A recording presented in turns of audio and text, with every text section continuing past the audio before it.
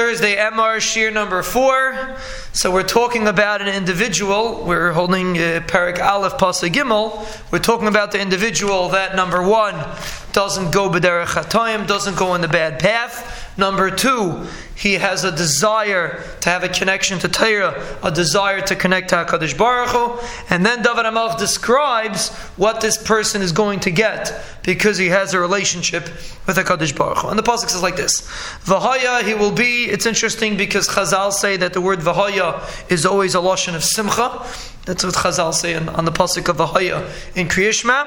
V'haya, he will be ke'etz shasol al palgei mayim. He will be like a tree that is planted on water. A tree that's planted on water constantly has sustenance, never has to worry about getting dried up. And then the pasuk continues, Asher pirya yitein bi'itai.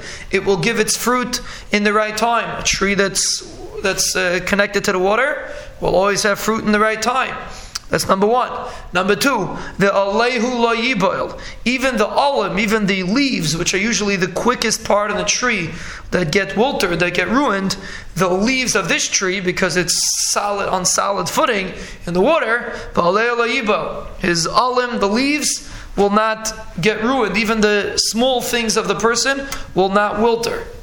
V'chayil asher yaseh yatzliach. Everything that he does will be matzliach. And this is a very important pasuk in the sense of what David HaMelech is trying to teach us. Again, because the Sefer Tehillim is trying to be ma'ir a person to have a connection to their Rebbeinu Shalom. And that's why it begins with this parsha. And therefore we start talking about a person that has a connection. And we're telling you a person that has a connection to their Rebbeinu Shalom will always be connected to the source of chayim. People look to different areas for their source of parnasa. They feel parnasa comes from their business. Health comes from eating healthy. Good kids come from chinuch. Everyone has their ideas of where the source of their parnasa is. David HaMelech tells you a person that has a connection to the Rebbeinu Shalom will be an eitz shasol al palgei mayim. He's going to be like a tree that's rooted in the water. When a tree is on the water, it has everything that it needs. Everything comes from the water. Pirya yitein bi'itai. Number 1, he has good fruit.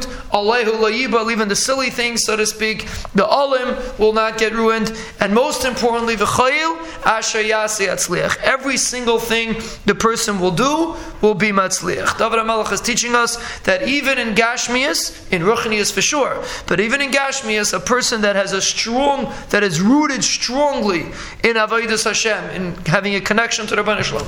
What does it mean? Like he said before, he has a desire to have a connection to the Rebbeinu Shalom.